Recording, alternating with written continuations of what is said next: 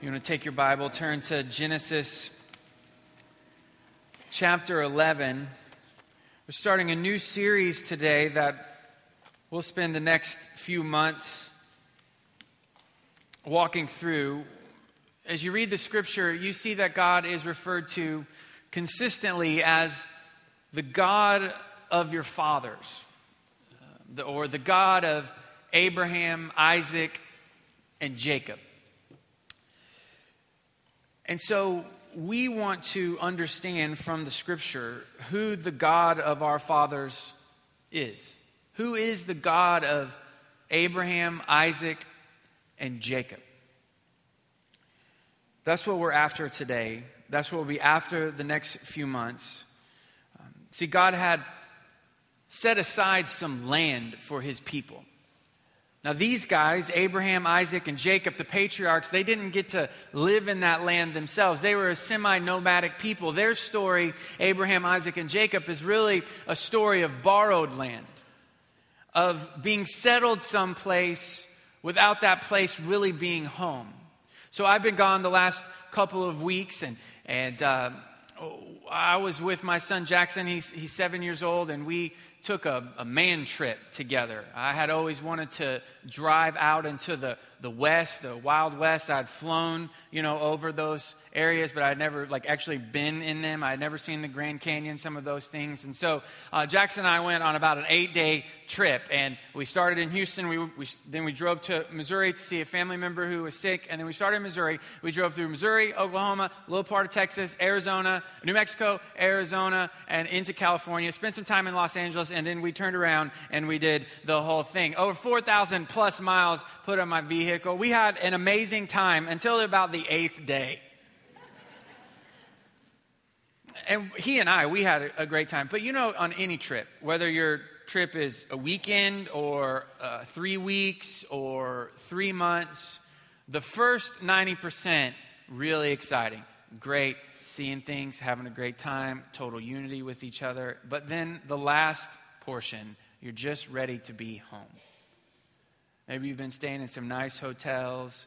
Maybe you feel settled in those hotels. Maybe you're staying with a family member, and it's great, but it's not home. On our last day, we were trying to make it a couple hours past El Paso all the way to Houston. Let me tell you about El Paso to San Antonio. That is where infinity exists. Right there, it is infinity. I was sure that the Texas State Transportation people, you know who I'm talking about, that they were just, it's all big a practical joke, because you'd see on the green sign, 400 miles to San Antonio. You drive 100 miles, 400 miles to San Antonio. I got so mad one time in that stretch. Jackson had his earphones in, he was listening to something, and I just was mad, and I was frustrated because, again, the sign was playing tricks on me, that I just honked my horn for like a solid minute, just a minute. It was early, so there weren't very many people out. There was no offense to anybody, and he heard the horn, and so he pulled out his earphones. He's like, "Is everything okay?" And I'm like, "Yeah, Daddy's just mad. It's fine. It's fine. Daddy's frustrated." There's a difference between being away and home. Even if you're settled away, it's not home. I think this perfectly describes what it feels like to be a Christian in our culture. We're settled, we have a life, we have rhythms, but it doesn't always feel like home. It feels like we live in borrowed land. Some places are hospitable to our faith in Jesus. Maybe that's your work. Maybe you go to work, you can have spiritual conversations, you can talk about Jesus there. Maybe you can pray over your meals. Maybe it's just a normal thing to be a Christian in your office, but then there are many of us who our experience is the exact opposite of that. And if you tried to bring up Jesus in a meeting or with a coworker, it just wouldn't go well, and maybe they wouldn't persecute you, but you definitely would be left off any kind of party invitation or any kind of let's all go to lunch.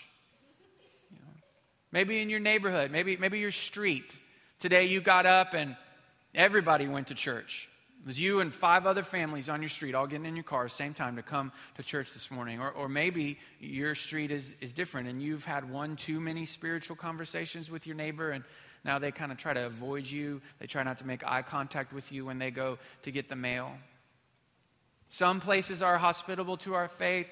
Some people are, some people aren't. It's because we live in borrowed land. So what a perfect time to come around these patriarchs, Abraham, Isaac, and Jacob, as they move from place to place to place. I think in almost every story that we will read in the next few months, it takes place in a different location. They're on the move, always living in someone else's land as the people of God. And that's what we're going to try to figure out. How do we live as the people of God in borrowed land? So we're going to start with Abram this morning. Genesis chapter 11. His name is Abram for the first few chapters of his story, and then God is going to change it to Abraham. We'll look at that in a few weeks. This is what it says in Genesis 11, verse 27. Now these are the generations of Terah. Terah fathered Abram, Nahor, and Haran. And Haran fathered Lot. Haran died in the presence of his father Terah in the land of his kindred, in Ur of the Chaldeans. And Abram and Nahor took wives. The name of Abram's wife was Sarai, and the name of Nahor's wife, Milcah, the daughter of Haran, the father of Milcah and Iscah. Now Sarai was barren, she had no child. And Terah took Abram his son, and Lot the son of Haran, his grandson, and Sarai his daughter-in-law, his son Abram's wife. And they went forth together from Ur of the Chaldeans to go into the land of Canaan. But when they came to Haran, they settled there. And the days of Terah were 205 years, and Terah died in Haran. Chapter 12, verse 1. Now the Lord said to Abram, go from your country and your kindred and your father's house to the land that I will show you. And I will make you a great nation, and I will bless you, and I will make your name great, so that you will be a blessing. And I will bless those who bless you, and him who dishonors you I will curse. And in you all the families of the earth shall be blessed. So our story, Abram's story, starts out as just ordinary family history. It's really the story of Terah. And Terah lived in this place, Ur of the Chaldeans, and then one of his sons died, and they moved to another place, Haran, which happened to be the same name as his son who had died, and they settle in Haran, and Terah dies there. And in the midst of this ordinary family history, this extraordinary call of God comes to Abram. Because this is what God does. God calls on people. This is who he is. From the very beginning, he has been calling on people. Now, I know there are many of us who our main goal in life is try to stay off of God's radar screen. Or if we are on his radar screen, we want to be way off to the left where there is no action. Because many of us are afraid that if we somehow get ground zero right in the middle of God's activity, that he will come and he will upset everything that we have built. He will overturn everything that we've tried to stack, everything that we've tried to overturn, he will stack. We are afraid of his call because his call will mess up our lives. And so many of us have been rejecting Jesus, or we've been doing the bare minimum. And maybe the bare minimum is just coming to church. But even when you come to church, you don't sit in the front because the front feels more like the middle of the radar screen. Maybe you sit way up to the left or way up to the right or way in the back. Try not to talk to anybody. Try not to make eye contact. If you raise your hands, you try to only kind of do it up this way. And then you definitely don't. Because if you don't want to be on the radar screen, you're not doing this because this is the radar screen. When you pray, try to pray softly or try to pray like, just the bare minimum because we don't want God to call on us. Because look what happens when he calls. You have to move. You have to leave. You have to give up things. You have to say goodbye. But God calls on people. And it doesn't matter if you want to be called on or not. He calls on people. The book of Joshua tells us that when Abram and his father Terah were living in Ur of the Chaldeans, they were worshiping idols. So it's not like Abram was this amazing, godly man. He had no history with God, as far as we can tell. But the call of God came to him, just like it comes to you. And it comes in two distinct ways. I want you to take your Bible, turn to 2 Timothy chapter 1.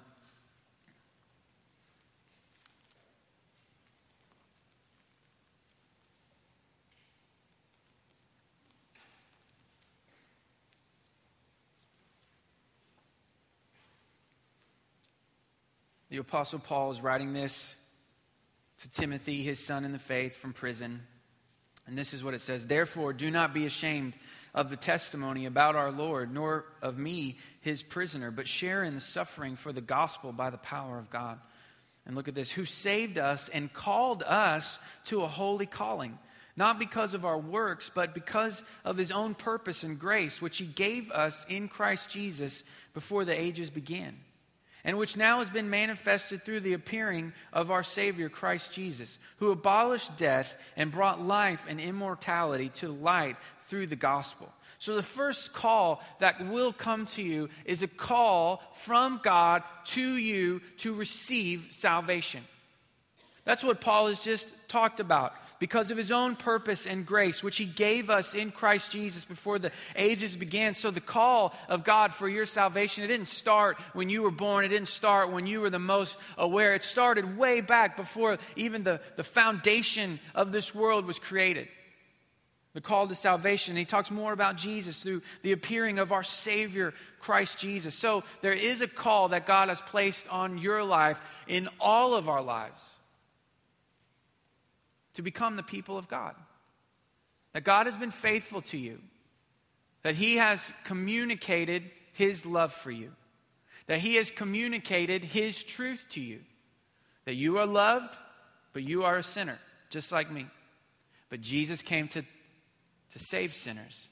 He died for sinners. He was raised from the dead. He ascended up into heaven, and one day he will return. At some point in your life, God has been faithful to teach you that truth, and this may be the moment when he's presenting that truth to you.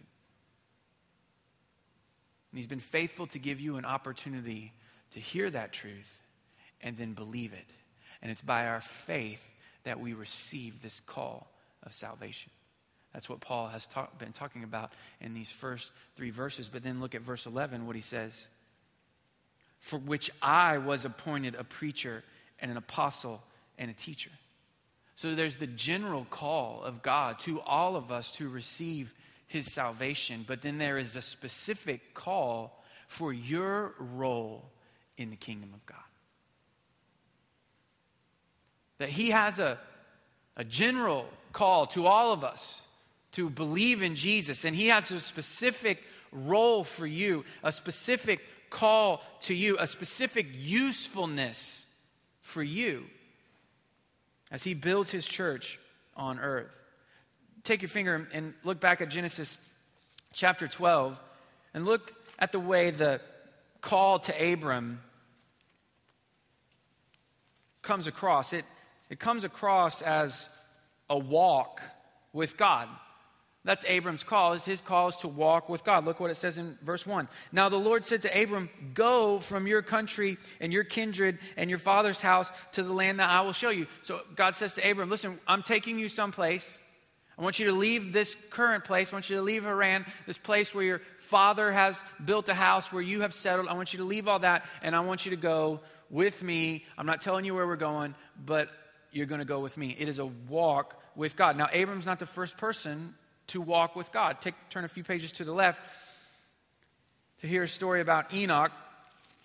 Enoch was the father of Methuselah, and maybe you've heard of Methuselah. Hopefully no one has compared Methuselah to you, because Methuselah was super old.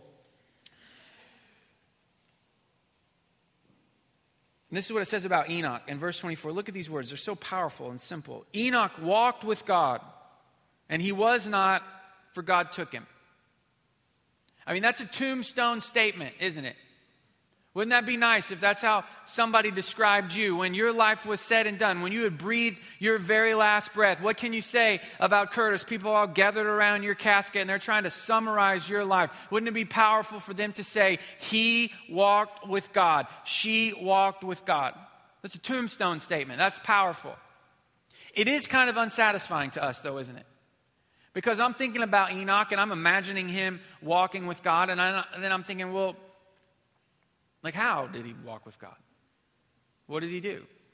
What things did he do that I'm not doing? Because nobody's like saying this amazing stuff about me. I'm still here. So obviously I'm not as good as Enoch because he was so good at walking with God. God just says, let's continue this walk in heaven. This would be fantastic. So what was he doing that I'm not doing? What am I doing that he was not doing? So it's powerful as a vision. It's kind of unsatisfying in the details because we don't get the details. But that's the thing about the call of God. It's not turn-by-turn directions. That's what we wish it was. Wish it was a to-do list that God would hand us. We'd come to church and he'd give us our weekly to-do list. Here's your to-do list. It's from God. You know, we print them out on some kind of like heavenly, holy 3D printer or something. Tablets, paper tablets of stones. This would be amazing. Copywriting this right now. It's on recorded 2013.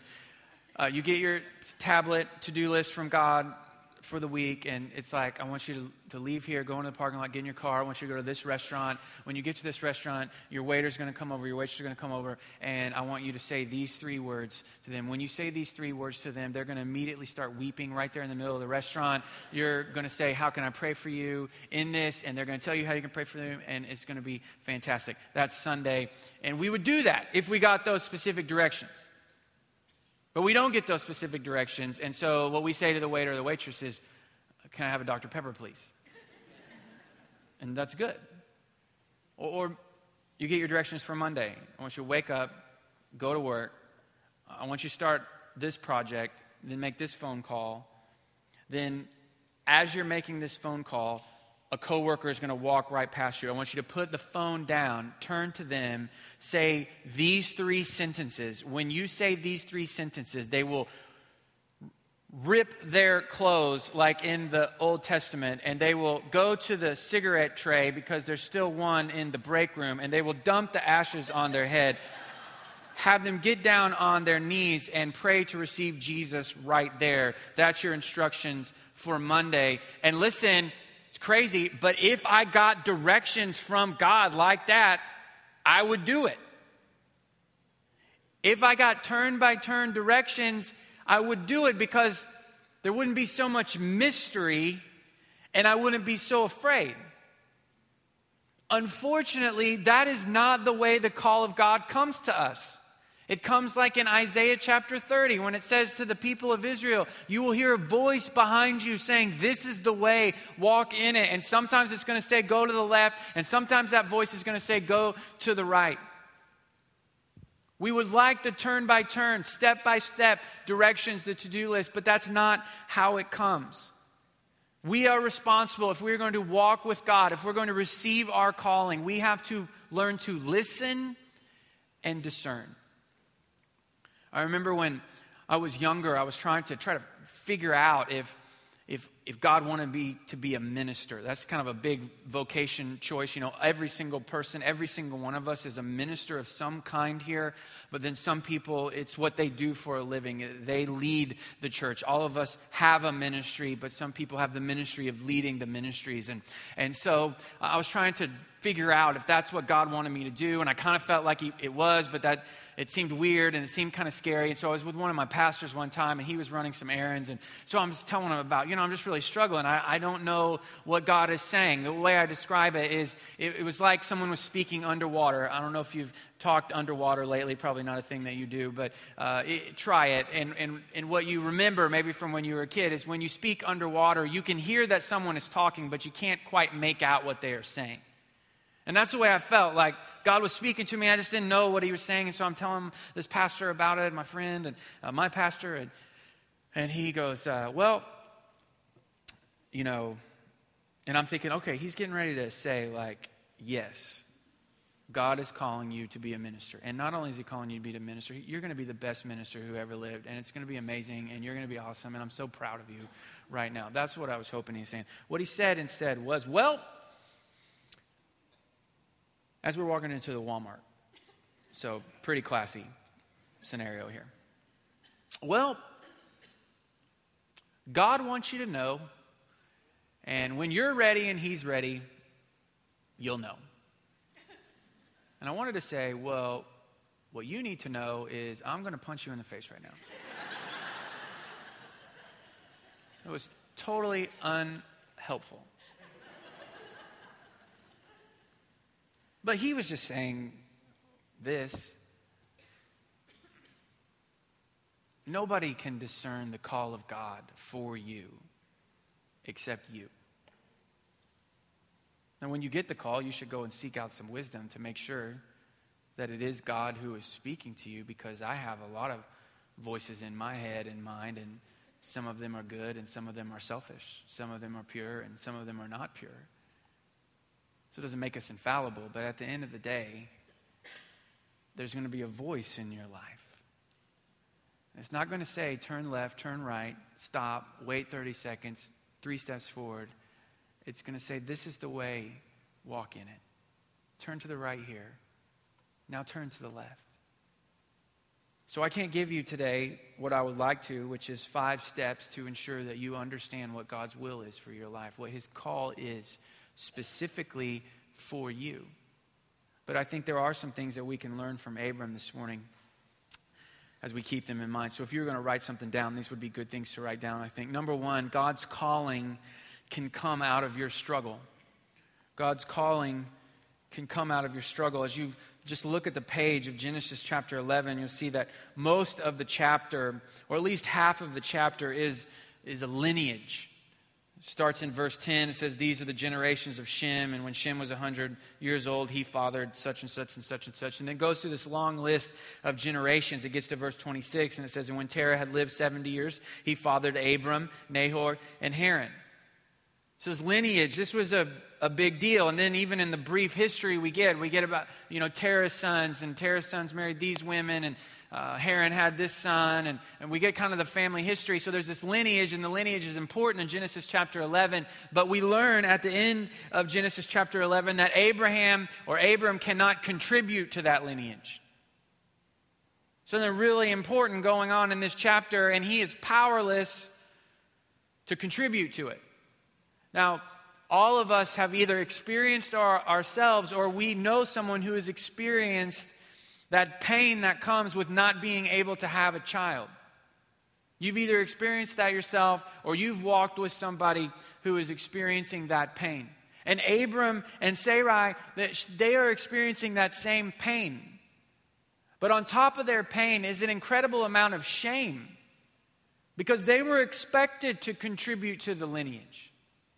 This was not just some family pressure to have grandkids. No, this was contributing to the family line. So not only were they feeling the sting of not being able to have a child that they could love themselves, but they looked at their family members and they felt ashamed because they couldn't do what was expected of them. But then that struggle is connected to God's call. Because look what it says in chapter 12, verse 7. Then the Lord appeared to Abram and said, to your offspring I will give this land. See, the struggle and the calling were connected. See, we're a simple people. We like to divide our lives into 2 places.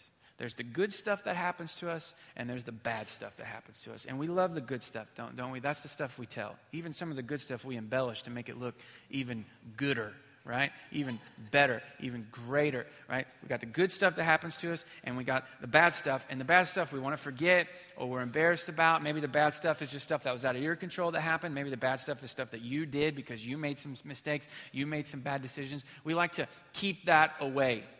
If we can erase it, we would like to erase it.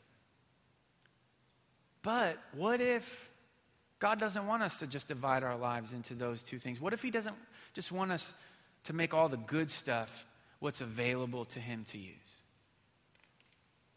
What if it's some of the struggle? What if it's some of the fight? What if it's some of the pain that God wants to use in your calling? You ever think about what makes somebody an expert?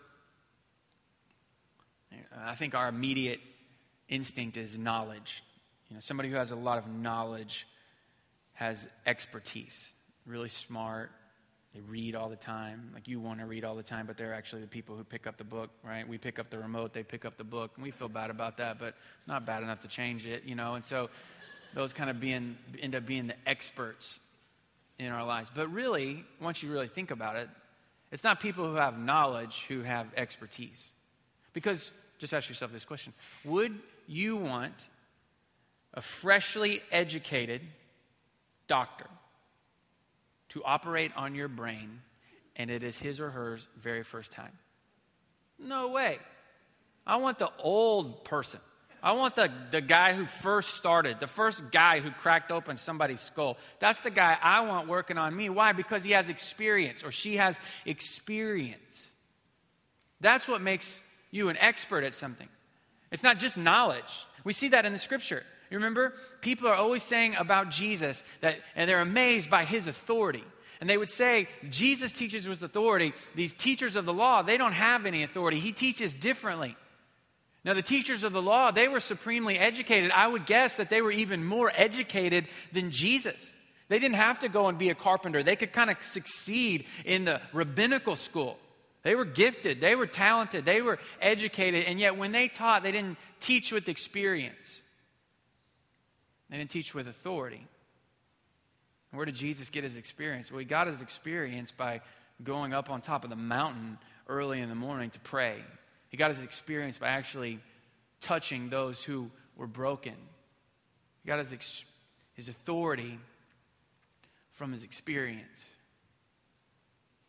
And you've had experiences. Some of them have been good and some of them have been bad. And some of that struggle that you've gone through makes you an expert to speak into and encourage as someone else struggles with that same thing. Nobody wants to be an expert at walking with Jesus through cancer. Nobody wants that. Nobody wants to be an expert of what to do when your husband leaves you. No one wants to be an expert about what it's like to be a prodigal son or prodigal daughter. We want to be experts in the things that make us look good. But what is this city filled with? It's filled with people who are far from God. It's filled with people who are hurting. It's filled with people who are broken. And listen, we are experts at what it's like to experience that.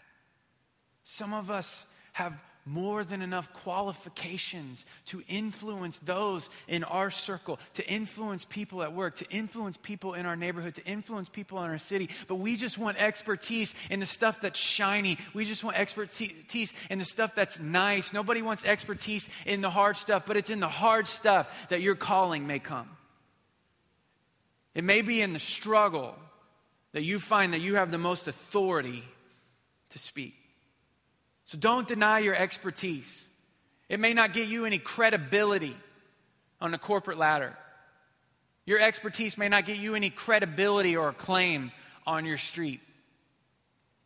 But it may be where you have the most influence. That struggle may be where your calling comes from. So don't deny your expertise. The second thing I would love for you to remember as you try to listen for your specific calling in this season of your life is God's calling should be your defining characteristic.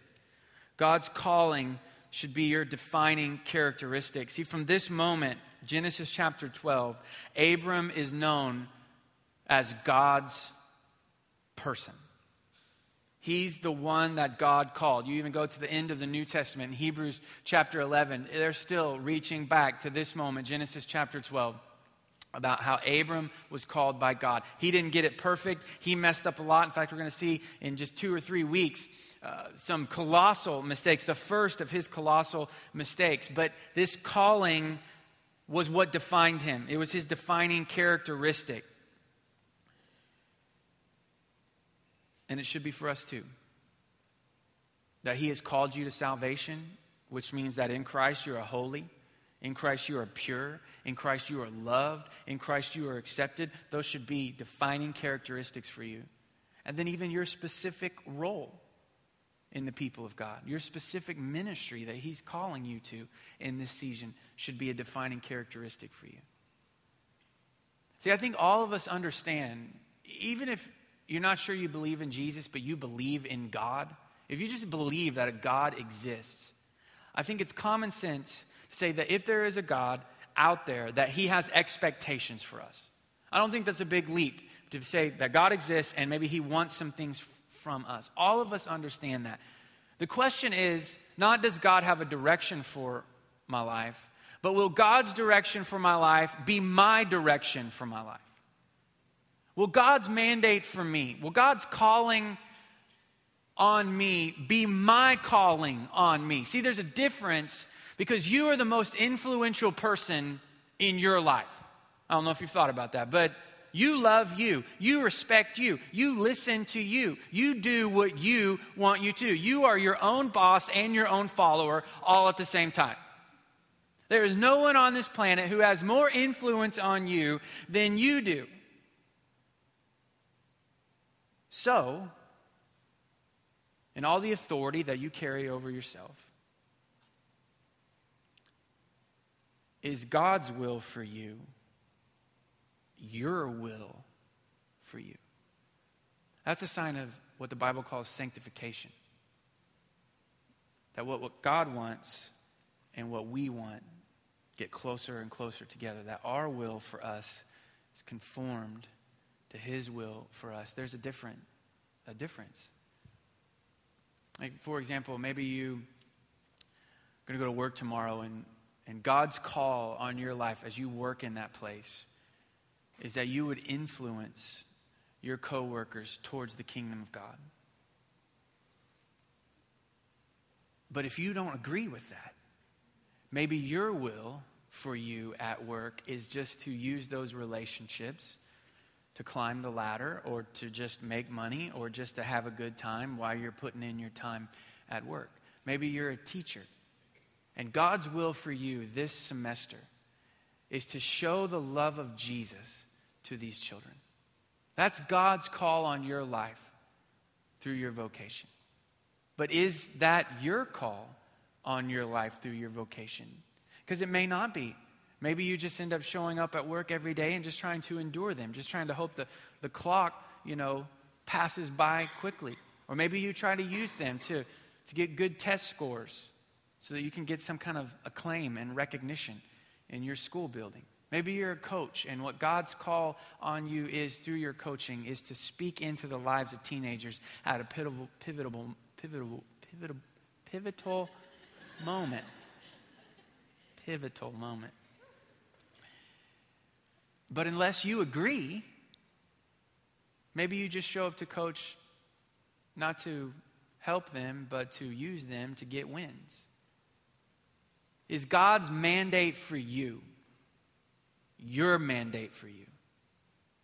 Because until you come to a place where you say, I'm going to want the same things for myself that God wants for me, this Christian thing will be incredibly frustrating to you. This following Jesus thing, you won't like it. Because at every turn, you will feel like God is fighting against you. There's what you want to do, and there's what he wants to do, and they are constantly two trains coming at one another. And if you feel that way about faith, that it's constantly you tugging against God, it's not because he has done something wrong. It's because you have not told yourself, my will for me is God's will for me. And that may be the first step in really moving into your calling. And this calling, not only does it define us, it also helps us filter things out. I want you to turn quickly to Philippians chapter 3.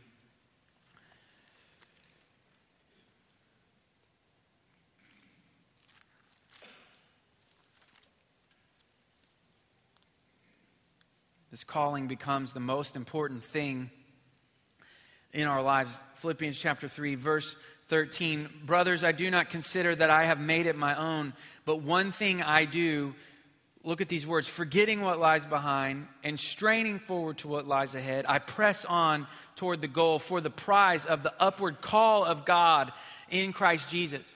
So Paul wants to embrace the call of God in his life, and so he uses words like, I'm forgetting what's behind. I'm pressing on towards what's ahead. I'm straining.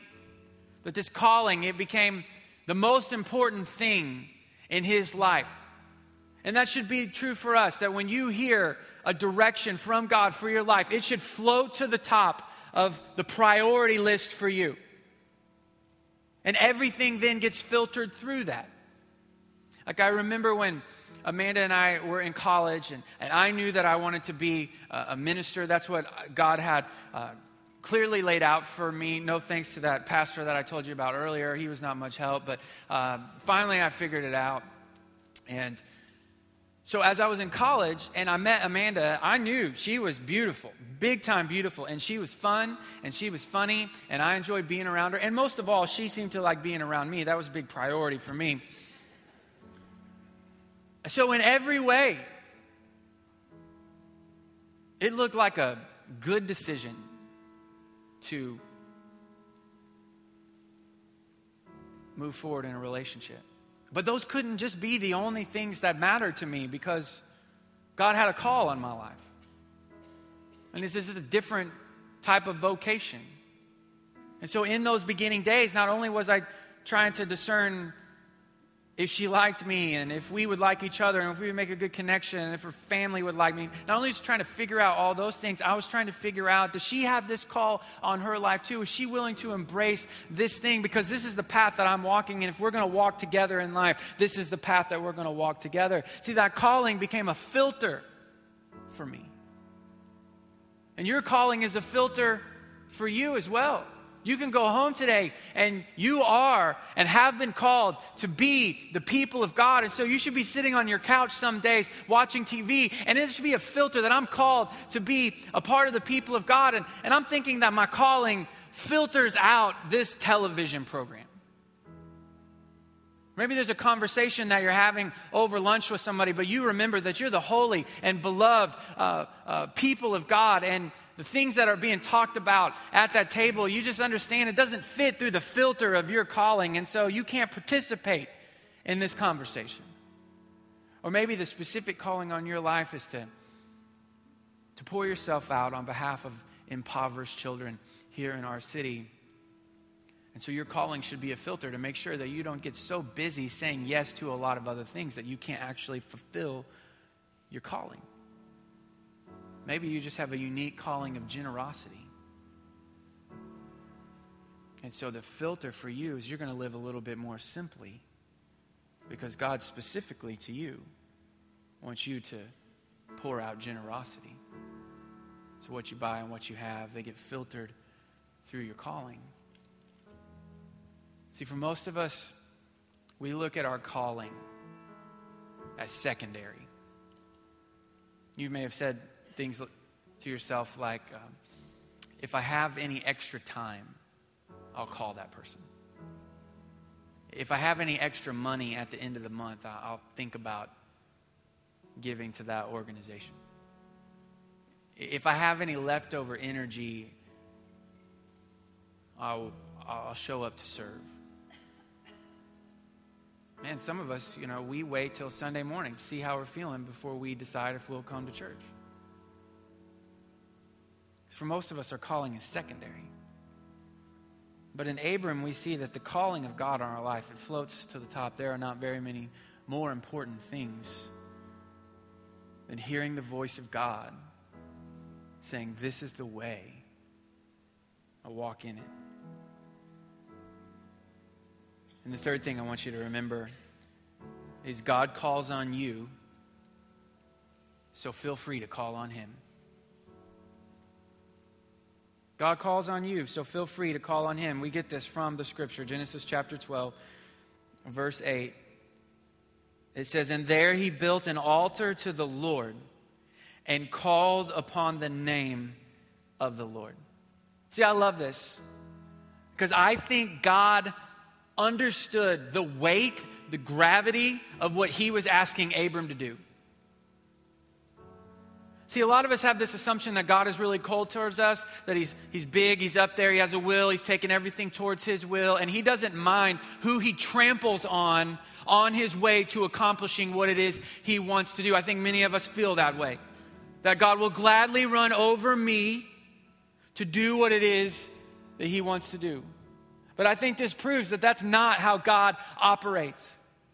This is the calling. This is the massive calling of the Bible. Leave your home, leave your family, leave your roots, and come with me. And I'm not even telling you where I'm going. But God initiates a relationship with Abram that says, I have called on you. Now you feel free to call on me. God calls us into action, and he has given us more than enough permission to call him into action. I think that's my worst fear, is that he will call me somewhere and put me in some situation where I am powerless and left all alone. And then when I turn to him, he will have moved on to some other things, to somebody else's calling. But the promise of the scripture is, if he calls on you, you can call on him. He understands the cost of following Jesus in this borrowed land. He understands the heaviness, the fear in our hearts of what it would be like to have that spiritual conversation tomorrow at work. He understands the nervousness, the pit in our stomach when we go to send out that email invitation. Why don't you come to church with me next week? He understands.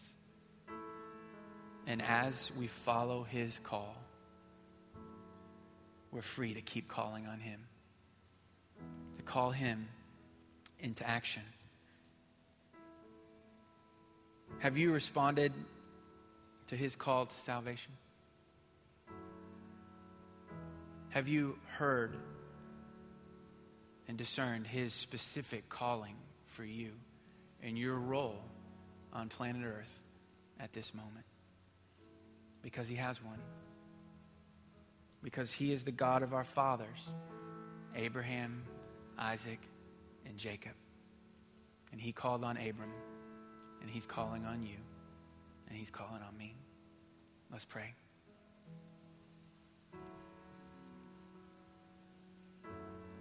Father, would you bring some fresh callings to this room today? Would you reaffirm some of the callings that you've already handed out? Why don't you take a second in the quietness of your own heart? Just ask those two questions. Have I received and responded to God's call to salvation? And then ask, what is your specific calling on me for this season of my life?